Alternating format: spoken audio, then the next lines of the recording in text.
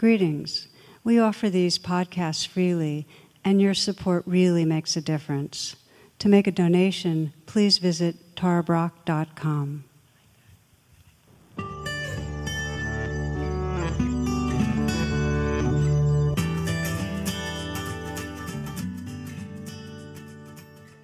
One of the metaphors for spiritual transformation that we hear a lot is that we're like a caterpillar in a cocoon, and that the awakening comes as we feel the sense of the cocoon and realize it's time to go beyond, and then we transform into a butterfly and fly into freedom. And it's really actually a very useful metaphor individually and as a species, in the sense that, you know, we live in this familiar cocoon of our egoic thoughts and behaviors and so on, and they serve us, the cocoon serves us earlier stages of development, and then the time comes to go beyond. And if we don't, the cocoon creates a pressure, and we start getting more and more squeezed because we're living in too small a space for our growing spirit.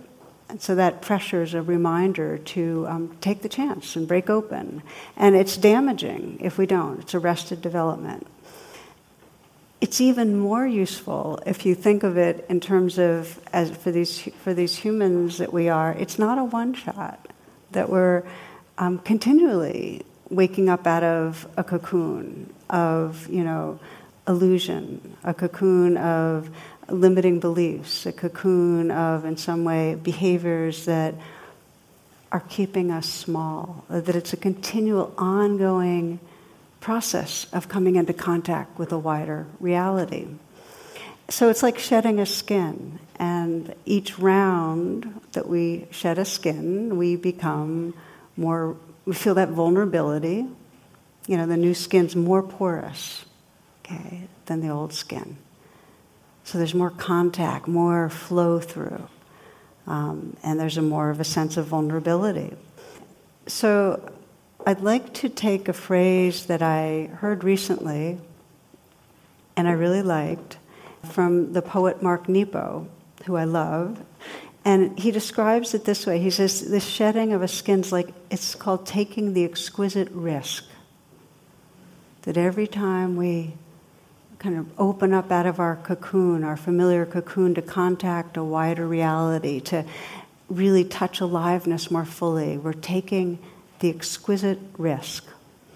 And I love it because exquisite connotes this kind of beauty and excellence and sensitivity and responsiveness. Exquisite.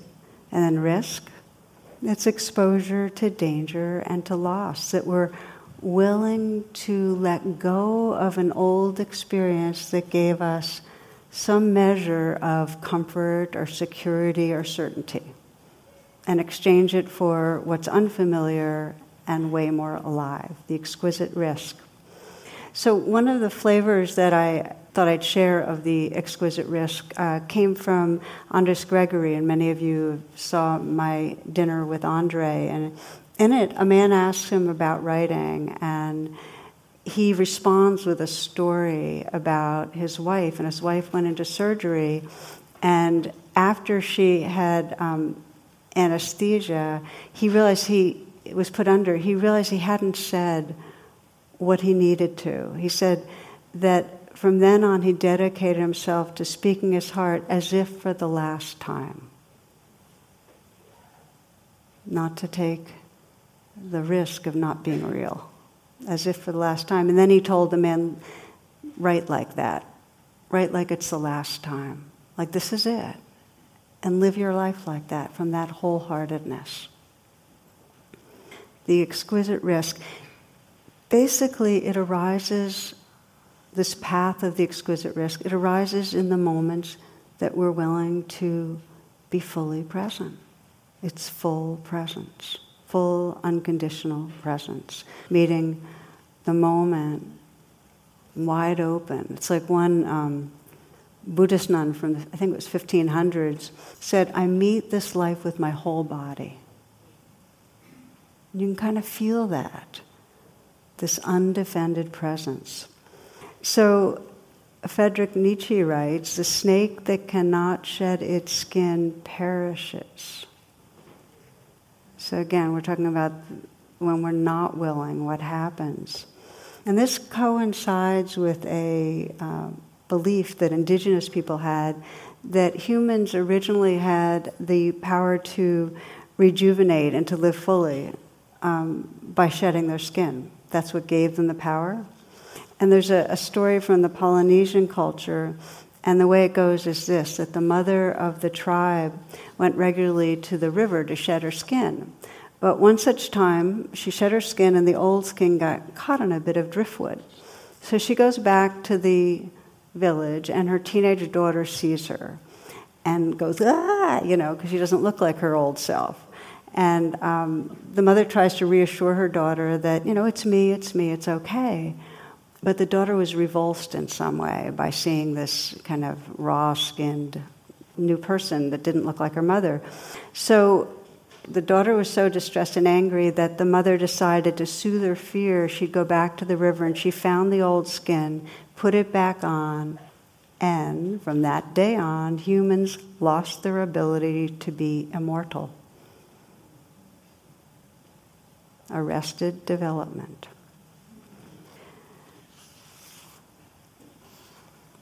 Now again, I just want to say that shedding our skin doesn't mean to be without skin. It means that we're opening to a level where there's more transparency and more porousness and more of a natural exchange, a belonging to our world. So what I'd like to do in our reflection this evening is to look at the challenges and the blessings of taking the exquisite risk and what it really means, not in like some big superhuman way that we're going to plan for down the road, but right in any moment. To right this moment, as much as any moment in your life, you can take the exquisite risk of really arriving and putting down ideas and certainties and orientations. That quality of openness. So the challenge for all of us is that we're very habituated and attached to and identified with our particular familiar skin or cocoon. Every one of us. That's part of the way evolution is, that we develop our cocoon and we're attached to it, and we have to deal with that. And you can think of it that the ego self is just organized around controlling life. We're trying to get what we want and avoid what we don't want happening most of the time. Most of the time we're trying to hold on to security and comfort and push away fear or pain. And you can see it with meditation, that, meditation, supposedly, just relax, just come into the present moment. That little word just, do you know what I mean? It's like we're rigged to be vigilant, to not come into the present moment, to constantly be darting off. In fact, our brain is designed with a default network in it that when we don't have a task, when we're told, just be, well, that default network gets activated and it has us scurrying around to reaffirm our selfness by looking into the future and the past, just to reorient ourselves. So I say that because it's part of our evolutionary potential to keep awakening out of our cocoon, and we've got poles to stay in.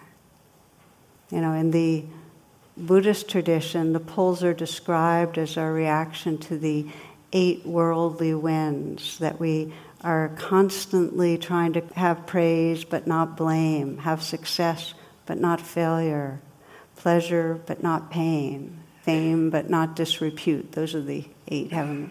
So that's the way we're maintaining our cocoon. We're busy trying to organize around having what we want and not in some way losing what we really want to keep with us. Okay, so in this vein, a student and a Zen master lived across the river from each other, and they often discussed Buddhism.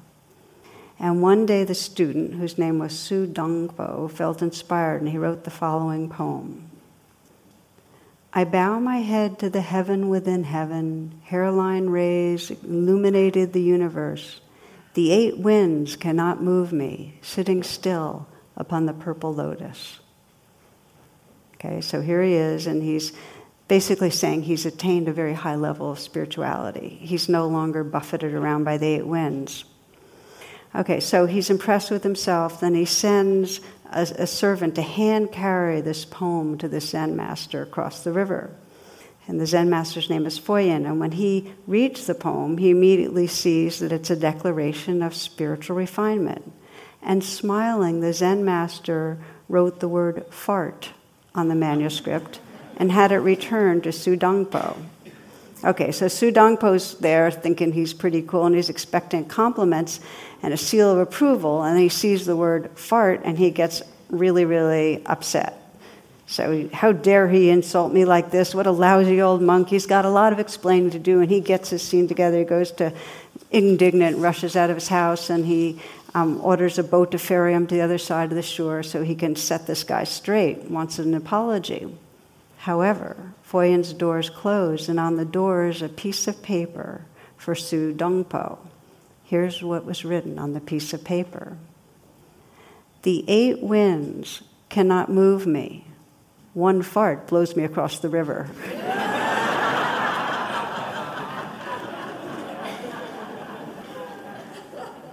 Okay, so I don't know if I need to tell the moral of the story or not. But it was a turning point in Su Dongpo's spiritual development, and he became more of a man of humility.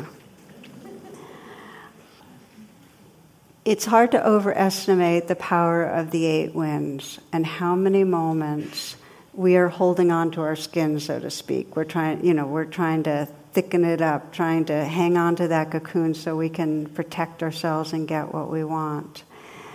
And so the big question is, what enables us to keep evolving, to let go eventually? And what we find is it hurts more to hang on than to let go, that it's suffering to stay in that small container. Mary Oliver, after she had a brush with cancer, and this is what she wrote. She said, "Do you need a prod? Do you need a little darkness to get you going?" So the inquiry for many of us, and this is just another language for it, is that, where in our life right now are we sensing that prod? Where's the cocoon squeezing? Where are we suffering that's basically our growing edge? And I'll just name a bit of how, for many of us, the cocoon is squeezing. And for many of us, the hook is looking good and getting approval, right? And that's where we get small. It's interesting. Don't take my word for it. Just look when you're in an interaction. Just check and sense how much of the way I'm expressing myself is in some way designed to get a certain response from another person. One story, a man walked into a produce section of his local supermarket and he asked to buy a half a head of lettuce. And so this young man that's working there says, we don't do that. We only sell whole heads of lettuce. But the guy's insistent. So the young man goes back to the back area and asks his manager about it. And he says, some jerk back there wants to buy a half a head of lettuce. But just as he's finishing his sentence, he sees the gentleman standing there, and he goes, and this fine gentleman wants to buy the other half, So anyway, later on in the day, the manager, pulls him in the back room and says, I like a young man who can think on his feet. Where do you come from, son? And the guy says, well, I come from Canada. He goes, oh, well, how come you left Canada? And he goes, oh, all they have in Canada are horse and hockey players. And the manager said, my wife's from Canada. Oh, what team does she play for?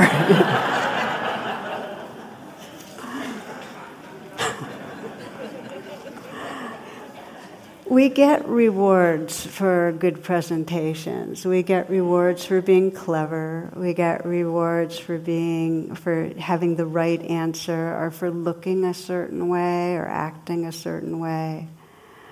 But we can also see how much the seeking of approval stops us from being spontaneous, and it stops us from being, really authentic.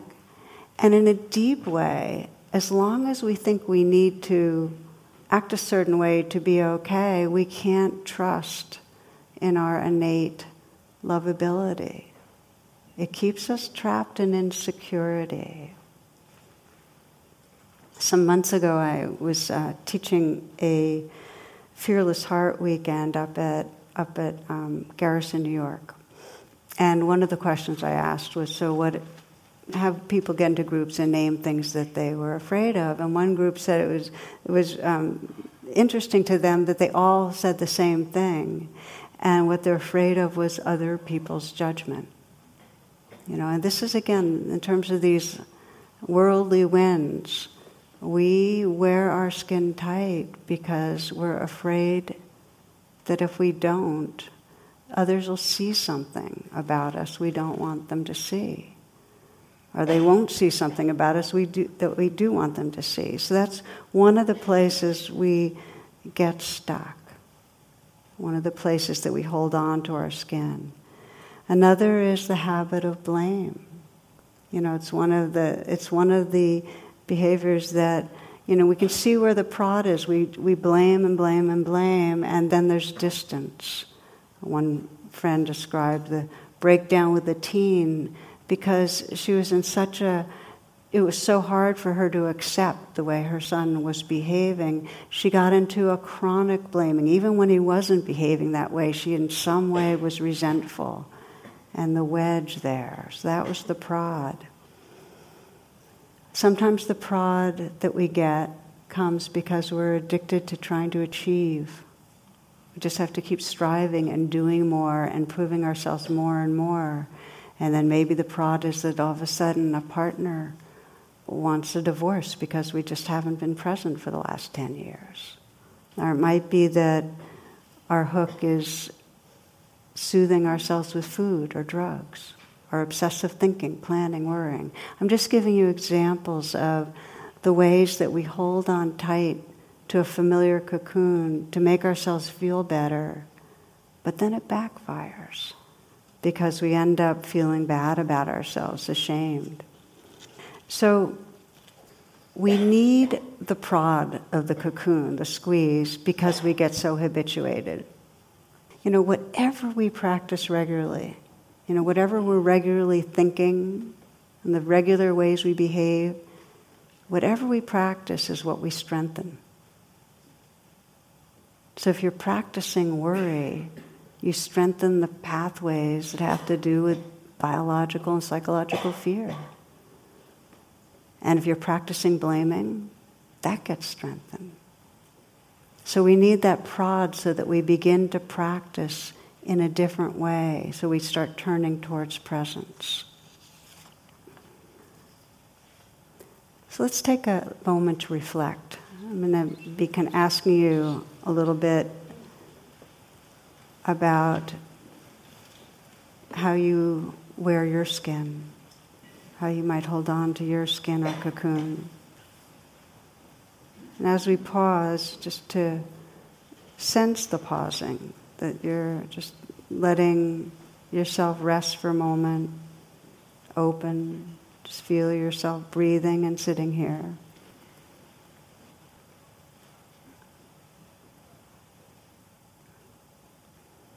So bringing to mind someone who's important to you, someone you care about.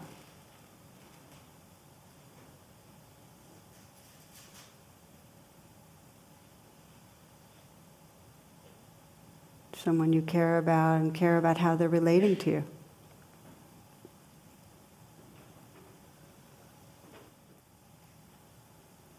And then sense, what is it you most want this person to see about you?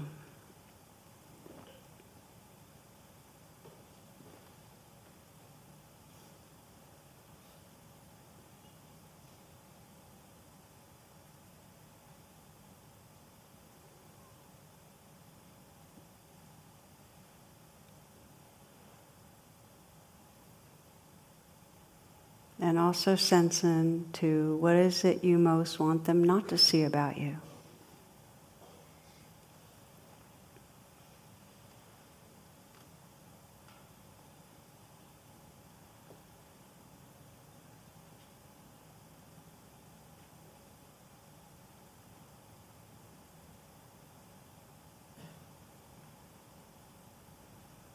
Then you might bring to mind a recent time that you were together.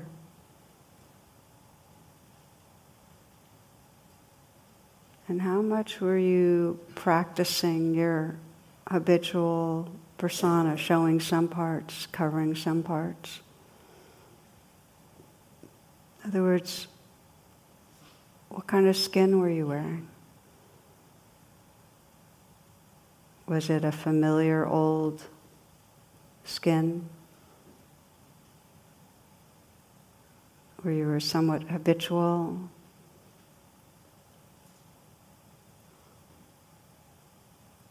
Was there more of a sense of that exquisite risk where you were taking the chance to be real?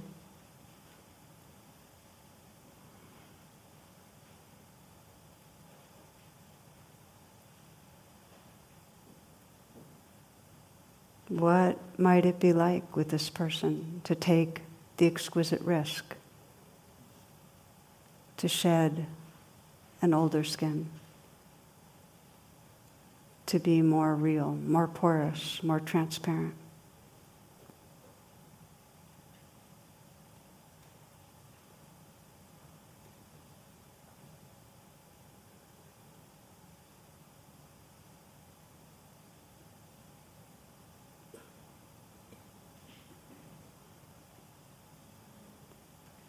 And let this be not just an inquiry for right this moment, but you might bring your interest and care to the next time you're together and sense, well, what would that really mean?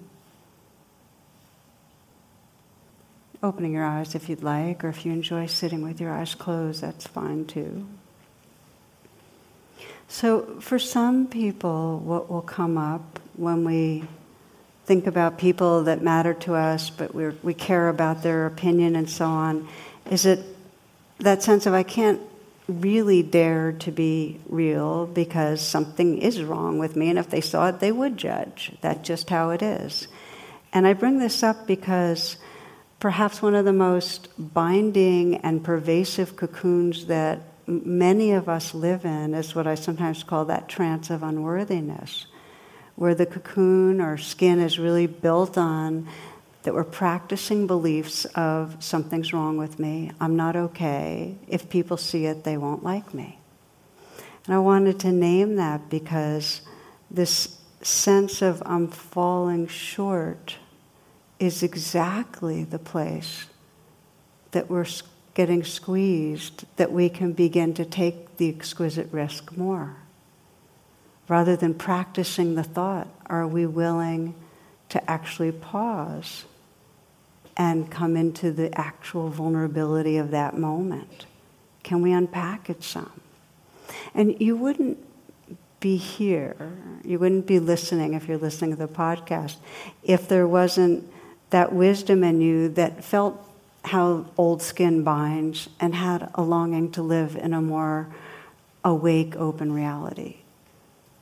So if that's one of the areas, that sense of something's wrong with me, if that's what you're practicing and making stronger, then that's a perfect place to take the exquisite risk.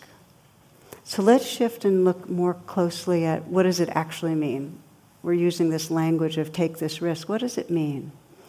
And the grounds of the exquisite risk are exactly the instructions for meditation, which is come back to what's right here. Really come back, though. The grounds are a willingness to feel what's here with tenderness, with presence, with honesty, and stay. Again, let's just close our eyes together and explore what it means with a meditative presence to dare to be more present in the moment. And you might bring to mind something that is going on in your life that's challenging.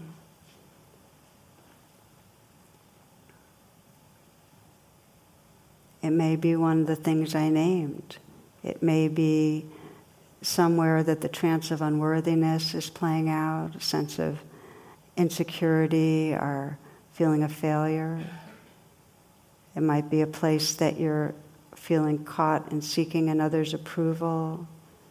It may be an addictive kind of a behavior. Maybe a place where you're caught in blame, but somewhere where the cocoon is squeezing you, where you feel that prod.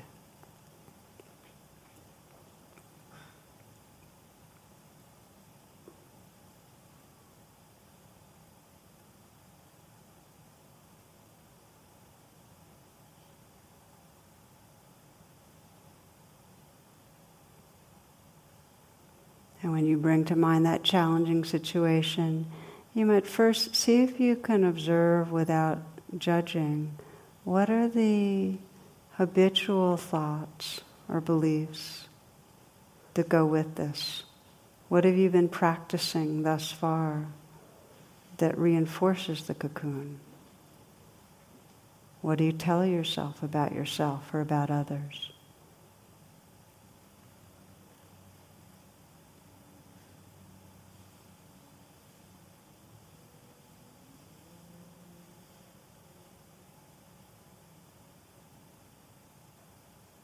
What is it you're believing that's keeping you small?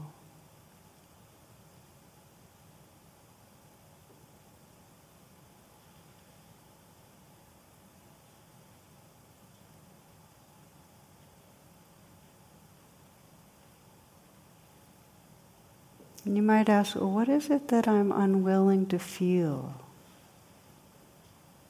What's under the beliefs, under the thoughts, that in some way I might be avoiding or running from? What am I unwilling to feel?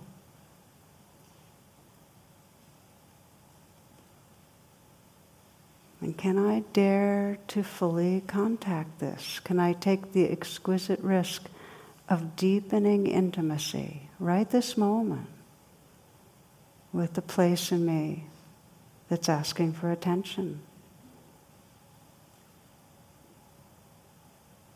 Can I dare to hold this with compassion?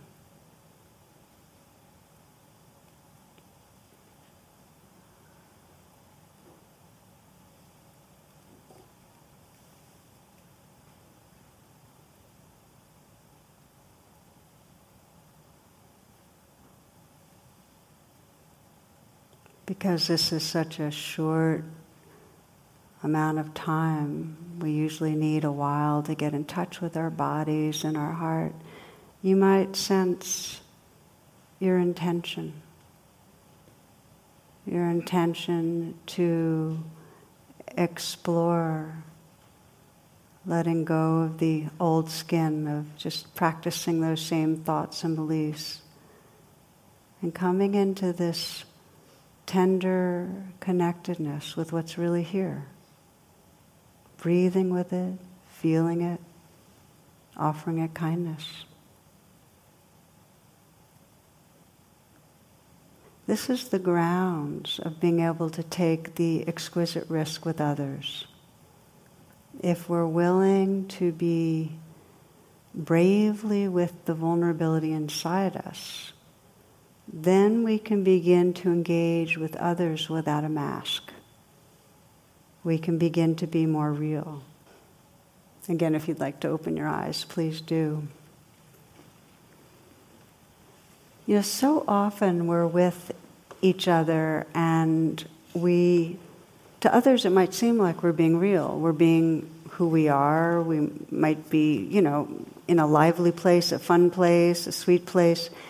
But only you know for sure whether you're actually engaging from what is kind of a groundless presence where you're not playing out, your routine, but you're really there. Only you know that. And to be taking the exquisite risk requires dropping a lot of our certainty and really listening inwardly and outwardly, and really being interested in what's it like for you. So there's an internal awareness of what it's like going on inside of your own being, but it extends to a real curiosity that's attending to the other. And there's a willingness to be changed by the shared experience. So I'm talking about really putting down our habits. It's a radical kind of presence. So I want to name a few guidelines, and then we're going to be practicing again, just kind of exploring into it. And the basic attitude, if you want to more consciously dare to be present in this way, the most basic attitude is to be very forgiving of how hard it is and how quickly you lapse back into the old familiar cocoon behaviors. Like truly forgiving. Because the conditioning's there and it's not our fault. All we can do is intend to be real. So we need to know we're going to open sometimes, we're going to close sometimes, we need to encourage ourselves. Saul and Mort are walking from religious service. Saul wonders if it would be all right to smoke while praying. Mort replies, well, why don't you ask Rabbi Schwartz? So Saul goes up to Rabbi Schwartz and says, Rabbi, may I smoke while I pray? And Rabbi Schwartz says, no, my son, you may not. That's utter disrespect to our religion. So Saul goes back and tells his friend what the rabbi said. And Mort said, I'm not surprised you asked the wrong question. Let me try. So Mort goes up to Rabbi Schwartz and says, Rabbi, may I pray while I smoke? To which Rabbi Schwartz eagerly replies, by all means, my son, by all means. Give yourself a lot of leeway. And just like meditation, we have so much pain and so many wounds from our early connections with each other or lack of, that we're afraid of each other. We're afraid of each other. It's in there, it's in our bodies. So to be able to recognize that and know that sometimes taking the exquisite risk is not the most compassionate and wise thing to do in a moment, because we'll re-traumatize ourselves in some way. We'll freeze, we won't be able to, there's not enough mutuality, whatever it is. So it's not like this is like every single moment, thou shalt take a risk. There's a wisdom to it. We do it and we start where it seems like there's enough safety. It's never 100%. It's not supposed to be. But we start coming out of the cocoon where it feels safe enough. And like meditation, you set the intention, you anchor in your body, and especially when strong emotions are there, like anger, fear, or grief, what I found in taking a risk is that my best friend is pausing. Because my habit, my old cocoon habit, is to keep tumbling into what's next and saying the next thing and doing the next thing. It's like do is more. It keeps me secure. So the non-doing, creating space, takes away my ground, but it makes me more real. I'll give you two examples. And one was a few months ago, I was going for a walk with my sister. And she said something that sounded pretty critical to me. And the way I knew it sounded critical is I felt that kind of familiar heated twist of irritation. We're sisters, we know our patterns and so on. So anyway, so I was breathing with that, and where I typically would have, I could hear my mind launching into its defense. I just didn't say anything. I just was breathing with it and being quiet and feeling into it. And then, I could feel as I got a little more present, some part of me said, okay, she's upset about something. Quiet a little longer, and then she said, I know that sounded judgmental. And then she went on, here's what's really bothering me about this. And what I got was, she attuned, and that made it easier. But even if she hadn't, from pausing, I would have responded from more of a real place. A little less defended, a little more porous. Just a little. We're sisters. It takes a while, There's so much of a habitual thing. So helpful. And then, another example from this week, I did a Skype call with a friend who had lost both of her parents within a very short time in the last year. Very close. It was a really huge absence. And so I knew I was entering this call with a deep intention to show up. And at one point she was speaking, and the story was really compelling, and I could tell she was about to finish a piece of it and kind of invite me in, and she did. And I could feel myself rehearsing the right things to say. And as you know, with people being with dying, there's nothing, really. But nonetheless, I was kind of getting ready to say what I thought would be the thing that would be the right thing. And when she stopped, something in me just said, no, just wait. So I waited, and there was a bit of awkwardness, because she was kind of ready for me to say something. But I just knew that I couldn't be as real. So I just waited some more, and then tears started flowing, and then we both just cried together. And a Skype cry works as well as any other cry. We just did it. So I'm sharing with you 2 examples of taking the exquisite risk, and I want to confess that I have had countless times of taking the exquisite risk in retrospect. Looking back, going, oh, that's where I could have, So it's a real practice, and it's a practice with an amazing gift, which is that our habitual filters dissolve, and we get to see more truly what's here in ourselves and in each other, which equals intimacy. We get to see the goodness that's here. Let me ask you to check in again. Let's just keep checking in with what's going on for you.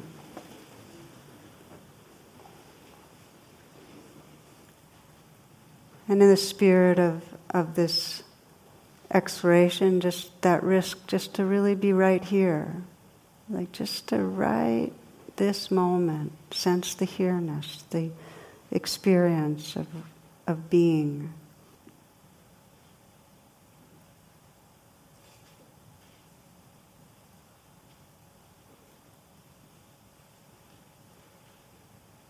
Allowing the person you were considering before that you care about, that's important to you, to come to mind. And go ahead and imagine the next time you have some time together.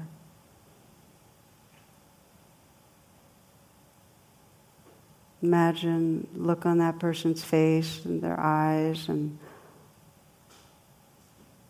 what they might be wearing and where you might be.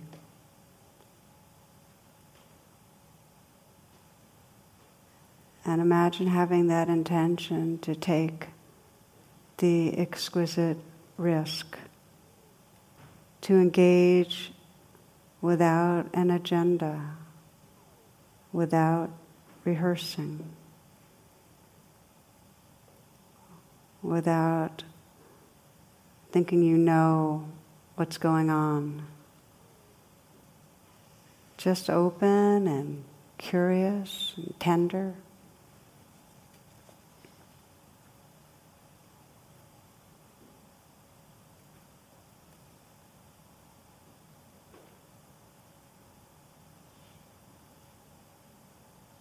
letting that person be really right here in your awareness, right now. You might sense that you're seeing them as if for the first time, not allowing your past knowledge or experiencing of them to be there, just right now, for the first time, fresh.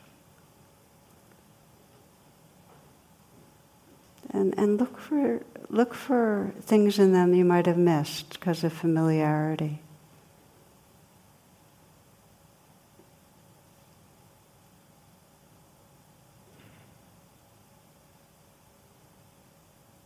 Sense the particular ways that goodness or spirit shines through. You cannot love what you cannot see afresh.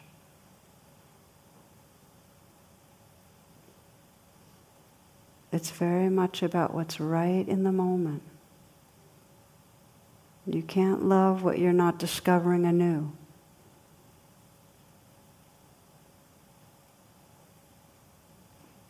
You might bring to mind another person in the same way, letting all the old filters or ideas of them go. So you're just sensing the presence of this being.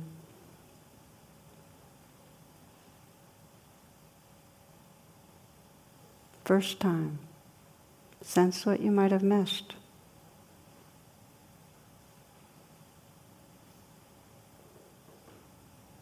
Sense the goodness moving through.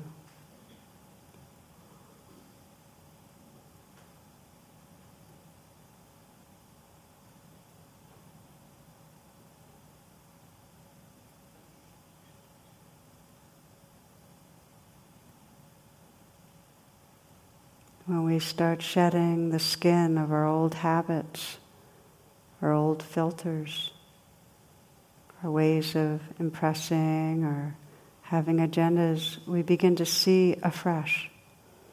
We get to see beyond the mask. We get to see the goodness that's there and start trusting it more and more. And as we do that with each other, it can ripple out to be a way of seeing and being in widening circles in our society, seeing this goodness. I'll read you something from Nelson Mandela from his long road to freedom that I've always loved this. He says, "No one is born hating another person because of the color of his skin or his background or his religion. People learn to hate. And as they can learn to hate, they can be taught to love, for love comes more naturally to the human heart than its opposite. Even in the grimiest of times in prison, when my comrades and I were pushed to our limits, I could see a glimmer of humanity in one of the guards, perhaps just for a second, but it was enough to reassure me and keep me going. Goodness is a flame that can be hidden but never extinguished."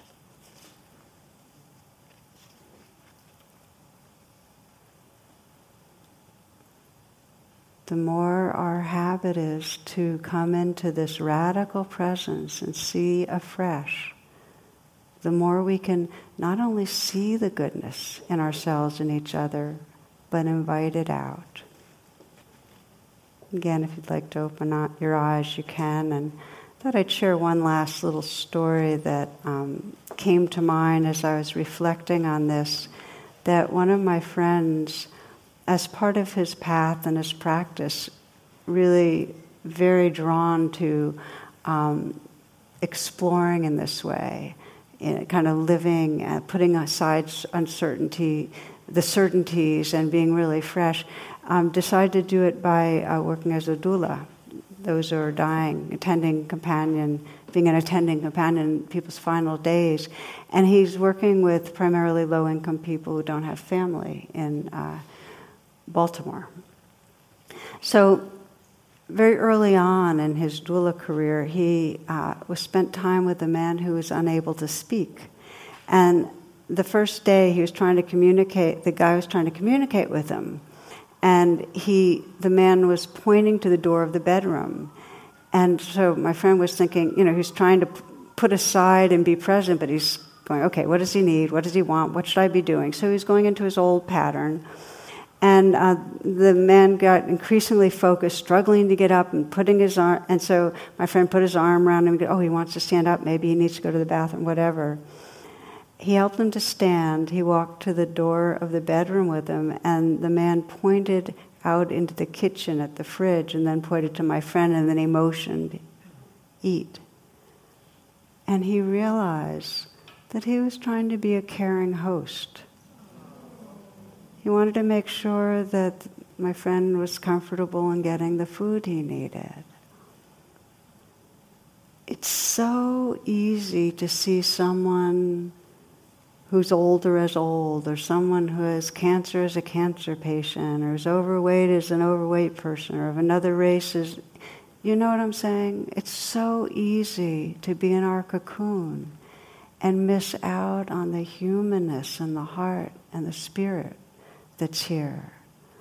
It's such a gift, as the indigenous people taught. We tune into a timeless presence. We become immortals in that sense when we can keep shedding our skin of familiar thoughts and habits. So in that spirit, we'll take one last pause together to come into presence.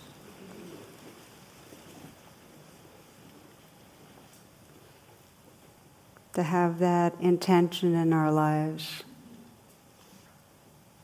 to keep on waking up into that larger reality, that larger heart space. To sense, even as you leave this evening, to connect with a few people, and it doesn't have to be deep, silent, soulful, staring into eyes, but really that intention to be fresh, to be there, open, present, curious. And right in these moments, to deepen your attention, and to sense what it means to really be intimate with the life that's right here.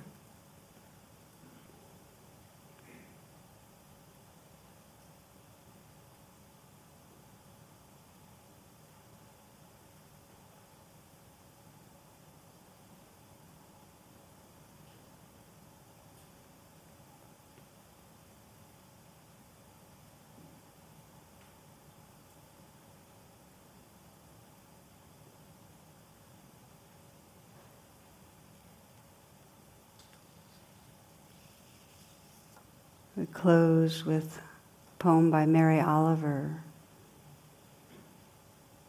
When death comes, like the hungry bear in autumn, when death comes and takes all the bright coins from his purse to buy me and snaps his purse shut, when death comes like the measlepox, when death comes like an iceberg between the shoulder blades, I want to step through the door full of curiosity, wondering, what is it going to be like, that cottage of darkness?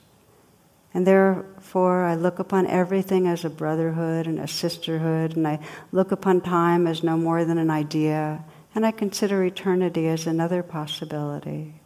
And I think of each flower, each life as a flower, as common as a field daisy and as singular. And each name a comfortable music in the mouth, tending as all music does towards silence. And each body a lion of courage and something precious to the earth. When it's over, I want to say, all my life I was a bride married to amazement. I was a bridegroom taking the world into my arms. When it's over, I don't want to wonder if I've made of my life something particular and real. I don't want to find myself sighing and frightened or full of argument. I don't want to end up simply having visited this world.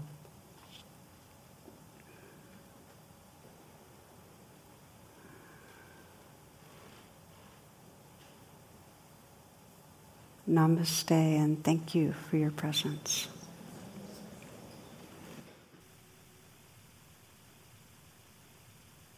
For more talks and meditations, and to learn about my schedule or join my email list, please visit tarabrach.com.